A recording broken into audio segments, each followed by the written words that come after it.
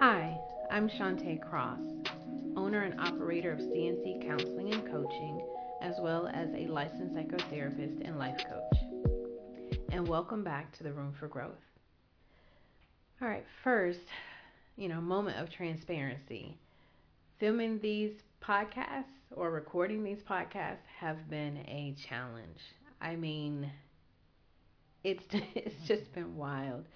This is probably like my 20th take of just this one episode, and this is only my second episode, so I'm finding it quite frustrating. Um, it's not necessarily recording itself that has been the problem. I am not in the best setting for recording, so it's been quite challenging. I'm not in a studio. I don't have the money for a studio, so I'm really doing this from my home, to be honest and transparent. My walls are paper thin. Every time I get started, my neighbor's dog starts barking. And I'm laughing, but it has been highly frustrating. So that's just my moment of transparency. I hope you guys don't mind me venting to you about my struggles as a new podcaster, but it's definitely been an interesting time. At some point, something's got to change. I just don't know what, and I don't know how, and I don't know when, but something's got to give. But I've had my venting session again. Thank you for listening to me. Thank you for being my ear. But moving on to, I guess, explaining what today's podcast will be. So the main topic is microaggressions in the workplace. But before I even get to that, I want to give my personal review of Andre 3000's new album. And again, I know now the album isn't necessarily new anymore, but like I said, I've been trying to get this recorded for weeks now. So, but I still want to kind of give a therapeutic review of this album, as well as a fan, because I am a fan. I mean, let's be honest. And as a fan, I love this album. I love this new iteration of Andre 3000. I love this part in his evolution as an artist. For those of us who have been fans of Andre 3000 since the beginning, since he and Big Boy brought us Outkast, this isn't necessarily a huge surprise. I don't know why there is such surprise or shock about what he has done. Outkast has always been on the cutting edge. They've always been in the forefront. And so, to come out with something new, something different, it really should not be a shock nor a surprise. When Andre 3000 and Big Boy brought us Outkast, it was new, it was fresh, it was different, it was unexpected. It was something that hadn't been seen in hip hop at the time. So again, not a huge surprise. And as they grew and evolved as a duo, you could see for sure Andre 3000's evolution, because he wore it. He always presented himself differently. And Big Boy evolved as well as a hip hop artist, as a rapper. But again, you could kind of see the stark difference in how they chose to express themselves through their chosen genre of music. So for Andre 3000 to kind of go down this direction, again, have you not been watching? Have you not been paying attention to this man? So to me, again, it's not a huge surprise. And I love the music for what it is, for who he has now decided to share with us, this new side of him that he's decided to share with us. I love the music. I've listened to it myself several times. It is not, again, a hip hop banger. It's not it's soothing. It's relaxing. It's a different way to show his introspection and his thought process and his evolution as a person and as an artist. As a therapist, I highly recommend this album because it creates that moment. It can help create that moment of peace and of calm and of introspection and going within, shutting out outside stimuli. It is all of the things that I have asked my clients to do that are dealing with stress and anxiety. Again, creating this moment to kind of decompress, even for those that I've asked to kind of, again, do some introspection, journaling, doing a moment of reflection, this can help facilitate that process. And that's why I love it as a therapist. I am on social media like every other human being probably on the planet that has access to the internet. And therapists are saying how they are using this album in therapy sessions, again, to create a sense of calm, to create a moment where a client feels relaxed enough to kind of communicate and express, and again, to be reflective and introspective. So again, highly, highly, highly recommend it. Can't say enough about it. Listen, I've used it several times just to kind of, again, shut out the outside world, go within, create this nice little warm bubble in which to exist. It's perfect for that. And so again, I can't recommend it enough. If you are a client of mine, prospective client of mine, you're hearing it from me now if I haven't said it in session, get this album, use it to facilitate stress management, to facilitate coping with anxiety, to facilitate introspection and reflection. Highly recommend. But moving on again to our more difficult topic, and hopefully the neighbor's dogs allow it. I'm going to start by actually reading some information to kind of help set the scene for microaggressions, and then move on to examples and then ways to cope. So first, reading from Mental Health America, they have on their website, it talks about racial trauma. And it states racial trauma or race-based traumatic stress refers to the mental and emotional injury caused by encounters with racial bias and ethnic discrimination, racism, and hate crimes. Any individual that has experienced an emotionally painful, sudden, and uncontrollable racist encounter is at risk of suffering from a race-based traumatic stress injury. In the U.S., BIPOC, meaning Black, Indigenous people of color, are most vulnerable due to living under a system of white supremacy. Then it goes on to talk about how, experiencing race-based traumatic stress or racial trauma can actually trigger PTSD symptoms. And it lists the symptoms as depression, anger, recurring thoughts of the event, physical reactions such as headaches, chest pains, insomnia, hypervigilance, low self-esteem, and mentally distancing from the traumatic events. So again, you're in the office and someone, makes a race-based joke that it's just a joke.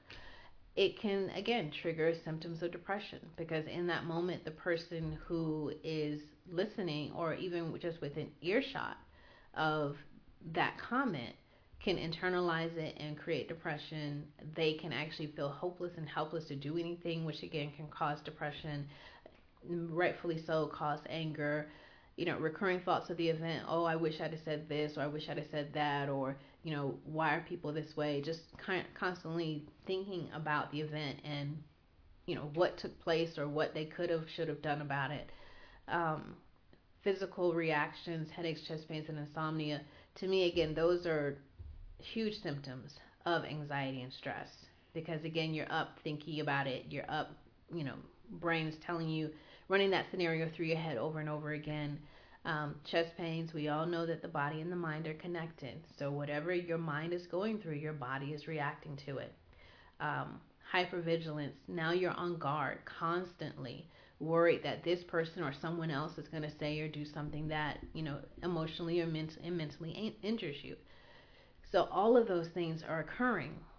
Now, another article by Pfizer actually lists out the 3 forms of racial microaggressions.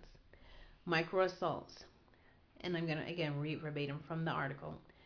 These conscious, deliberate, and explicit racist attacks, both verbal and nonverbal, are meant to denigrate or hurt the victim. Name calling, using racial slurs, avoiding and or discouraging interracial interactions, and displaying a swastika are all examples of microassaults. Micro insults. While often unconscious and much more subtle, a micro insult demeans and belittles the victim through racial slights or comments that seem innocuous but are insulting to a person of color. For example, a person of color being mistaken for a service worker, or a woman clutching her purse when walking past a person of color, with the message being, "You are a criminal." Micro-invalidations. These comments and behaviors can exclude and invalidate people's thoughts, feelings, or experiences in life. For instance, asking an Asian American where they really are from implies that they are not from the United States and therefore a foreigner. Now, as I've said, well, actually, I don't know if I said it, so I'll say it now. I have clients that are dealing with these types of things in the workplace, and it causes so much emotional and mental stress. I personally have dealt with microaggressions in the workplace. And I'll just give you some examples of the ones I've experienced and maybe some general information about what my clients are reporting. So for me, and it comes back to me from time to time, again, the replaying the event in your mind. So in one work setting, I would wear my hair, and I still do on occasion. I'll wear it kind of pushed up and then pushed to the front for those that are listening. Again, my hair is very fluffy and curly. More fluffy when it's frizzy, more curly when it has the curl definition. And so I will brush it up and then pin it towards the front, so it creates like this little curly bouffant thing in the front of my head. And I wore it to work one day.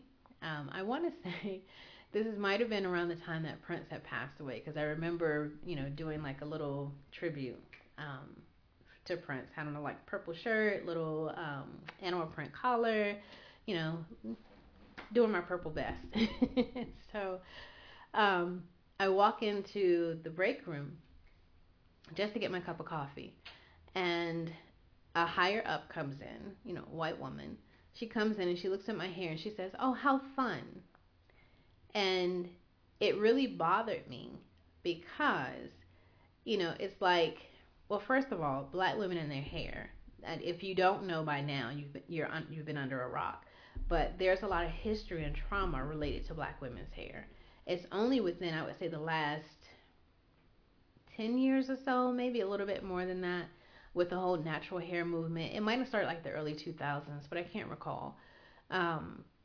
The whole natural Black hair movement, where women were feeling comfortable enough to truly wear their hair as it grows out of their heads. Before that, the rule of thumb was you straighten your hair. Whether it be through hot comb, whether it be through chemical relaxers, you straighten your hair to be acceptable in workspaces, in academic spaces, because that's what's seen as professional. That's what's seen as neat. But then, like I said, a shift in the 2000s where wearing your natural hair was a thing. It's like, yes, big chop, cut it all off and starting fresh. Actually figuring out what type of hair that you have, meaning what actually is growing out of your head, because you've never seen it before. You haven't seen it since you were a kid. And so when you start talking about Black women's hair, you are touching on trauma. And so the rule of thumb is don't say anything. If you don't have a genuine compliment, "Oh, that really looks nice," or "Oh, that looks good on you," keep your mouth closed, because it's not for you. But anyway, so this higher up in my company, looks me in the face, looks at my hair, and is like, "Oh, how fun." Well, there's no glitter in my hair. There's no feathers. There's no pinwheel. I literally just have it brushed up, to the front where my curls are kind of, displayed in the front of my head. And so, that sat with me. And again, it's a microaggression. I think micro insult. She might have known that it would have been perceived as an insult. But if I looked at her hair just on a regular day and said, "Oh, how fun," I think she would be baffled. She would be confused. Like, what's fun about the hair that's grown out of my head? And again, I think it also felt demeaning because, again, we're in a work setting. And believe it or not, Black people at work take work very seriously. There is this, you'll hear it quite often if you have close Black friends, that they don't come to work to make friends. They come to work to work. And, again, that could be around microaggressions. That could be, again, based on racial trauma. And I feel, and I've had friends echo this, it's because we don't expect to make friends at work. Black people in work settings where they are multiracial, multicultural settings, we are not, again, always welcomed and embraced with open arms. Again, the stereotype about black people being aggressive, and even when we're just being assertive, when we're being direct, is perceived as being aggressive. And so people don't necessarily welcome you, other people don't welcome you with open arms. And so you go in to do your job. You go in to, excel in your career, but again, not necessarily to make friends. So, and I'm sorry, I've gone off on a tangent, and but again, in regards to, again, my experience with microaggressions in the workplace, there's another situation that stands out for me, and it happens repeatedly, where people call me professional. They're like, oh, you're so professional. And to me, that's bothersome because I am I am not a young person. At this point in my life, I am not taking entry level positions. I have a certain level of education. Again, as I said, I'm a certain age. And the settings that I work in, again, are not entry level positions. So the idea of me being professional isn't remarkable because it should be expected. And I've said to people, if I were a white male with the same level of education, with the same job title, working in the same settings, would you feel the need to remark on me being professional? And my answer is no, you would not.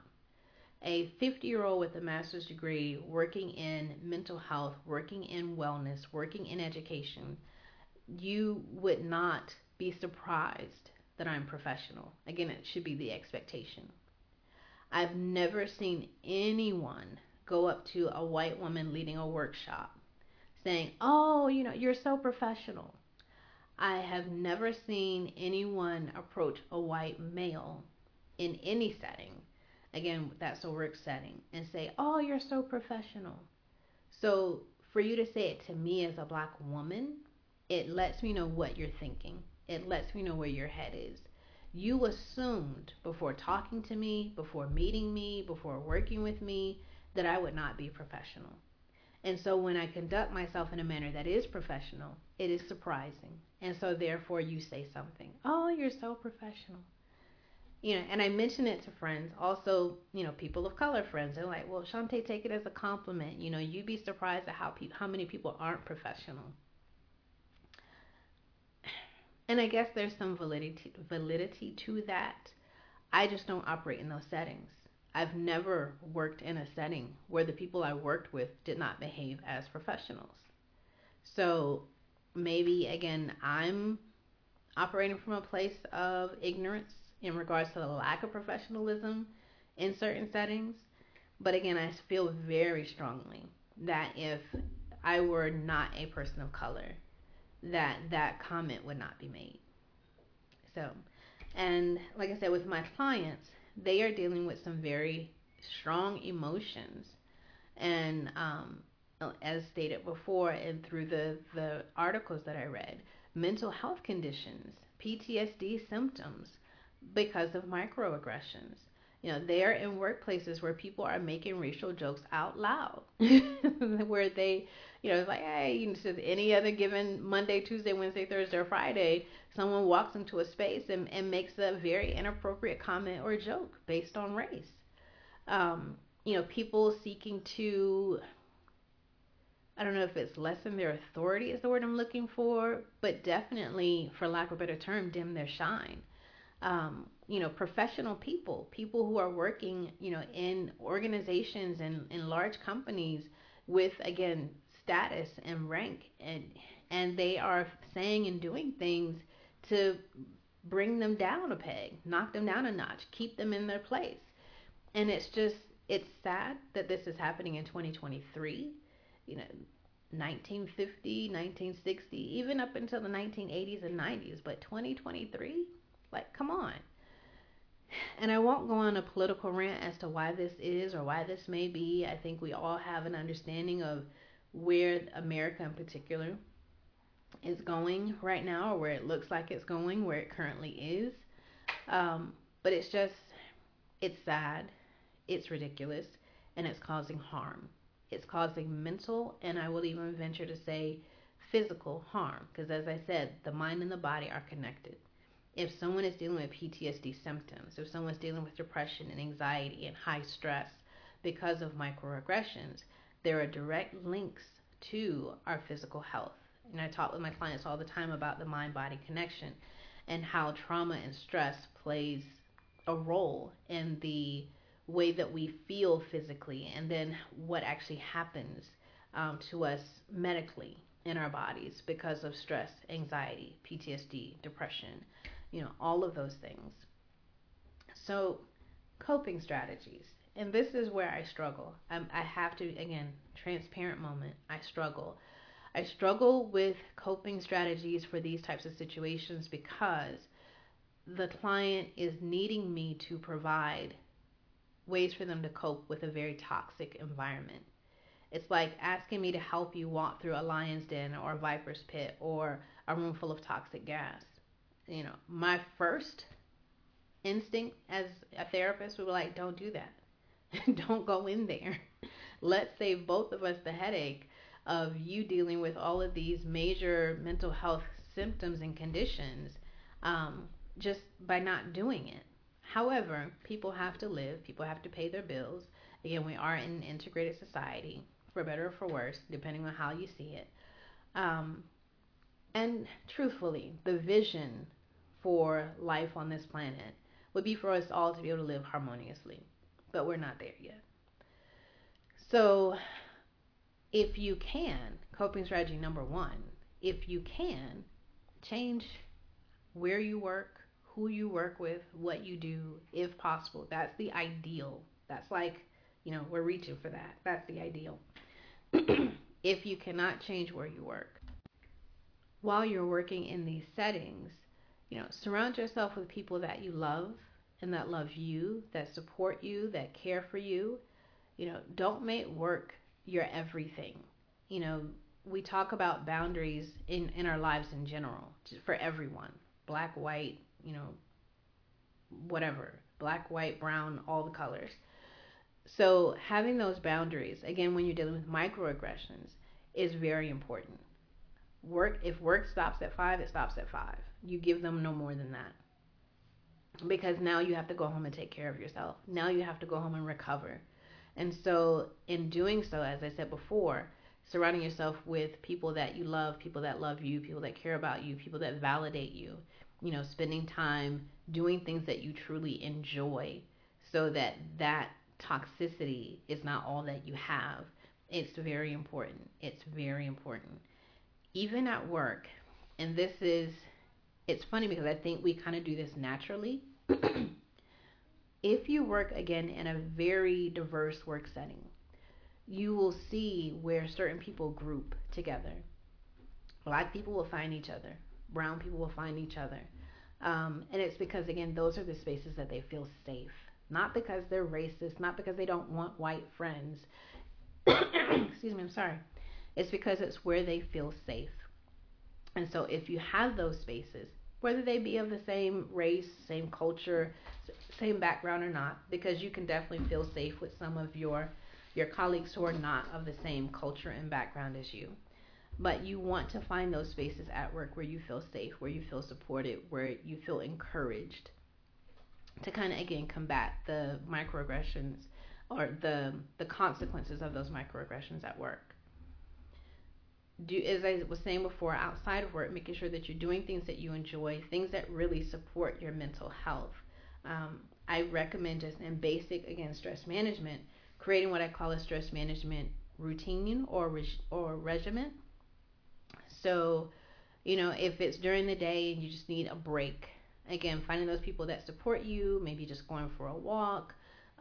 If there's a place at the job where you can go and decompress. Some office settings, for example, may have an adult chill out corner. I don't know what they would call it, but that's what I call it, an adult chill out corner. If your job has that, take advantage of it.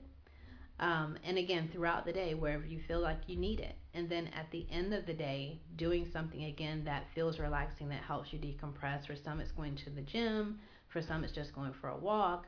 For some, it's coming home and putting on quiet music or doing a meditation. And then, like I said, surrounding yourself by people that love you, care about you, support you, um, validate you. Option number three, or I should say number three, because you could do all of these things at the same time if you so choose. The third one is more practical. Document, document, document, document. You must keep record of the microaggressions that you're suffering from.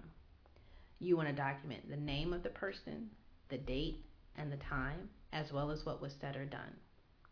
You will then give this information to human resources.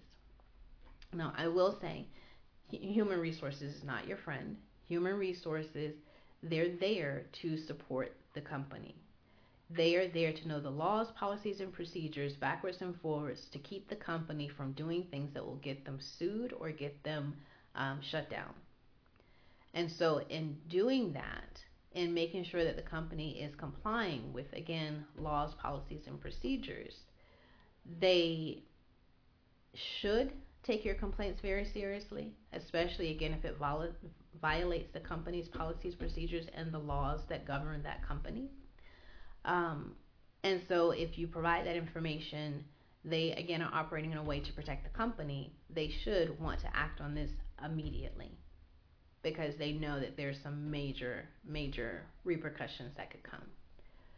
The issue that can come is that instead of them dealing with the actual problem, if, say, you're the only one making a stink, then they may choose to deal with you.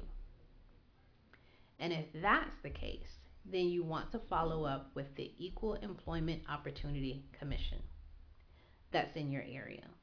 Again, you're now taking that list of all of the microaggressions that you've suffered, all the numbers of times that you've taken this to HR and nothing was done, and then let them guide you and support you. May I also say, talk with a lawyer. I am not a lawyer. This is not legal advice.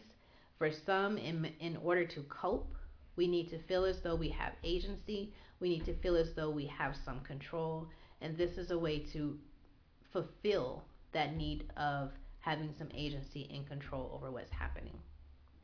So, speak with a lawyer. I am not a lawyer. And I definitely don't specialize in labor law and workplace issues. So, if you decide to go this route of documenting and, again, communicating with HR and, if necessary, escalating it to the Equal Employment Opportunity Commission, please consult with an attorney, someone who specializes in labor law, who can provide you expert guidance and support in this area. But as I said, from the mental health standpoint, it helps us to feel as though, again, we have some agency, that we have some control, especially when bad things are happening to us. So those are my recommendations as a therapist and a life coach.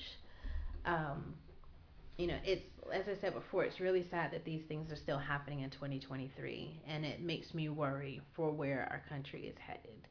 That racism and bigotry has now come back to the forefront. It never went away. It's just that because of the direction the country was moving in, it was a lot more covert, and people could go to work and be able to do their jobs and not have it flashed in their face. Again, microaggressions have always been there, and again, that's why they became micro instead of macro, because people were exhibiting their biases in a more covert, smaller way. And now we've, in some instances, gone from micro to macro, which is very disappointing and scary. I say disappointing, and that's putting it very mildly. Because again, these things are causing mental health concerns. These things are causing physical health concerns. So it's more than disappointing. It's actually very dangerous and very harmful to those who have to deal with them. But, so in summation, get Andre 3000's new album. If you have to, stream it. I personally have listened to it on YouTube. And so it's out there. Make it a part of your healing practice if you want to, or just sit and enjoy a nice little cup of coffee or tea or whatever your drink of choice is, and just chill out. Just relax a bit. And in regards to the microaggressions, for those who suffer from the microaggressions, protect your mental health, protect your physical health. For those who witness microaggressions, who may not necessarily, have what's what I'm looking for, receive harm from them, we ask that you be supportive. If you see something, say something, as they say. So, thank you again for joining me in the Room for Growth, and I look forward to talking to you again.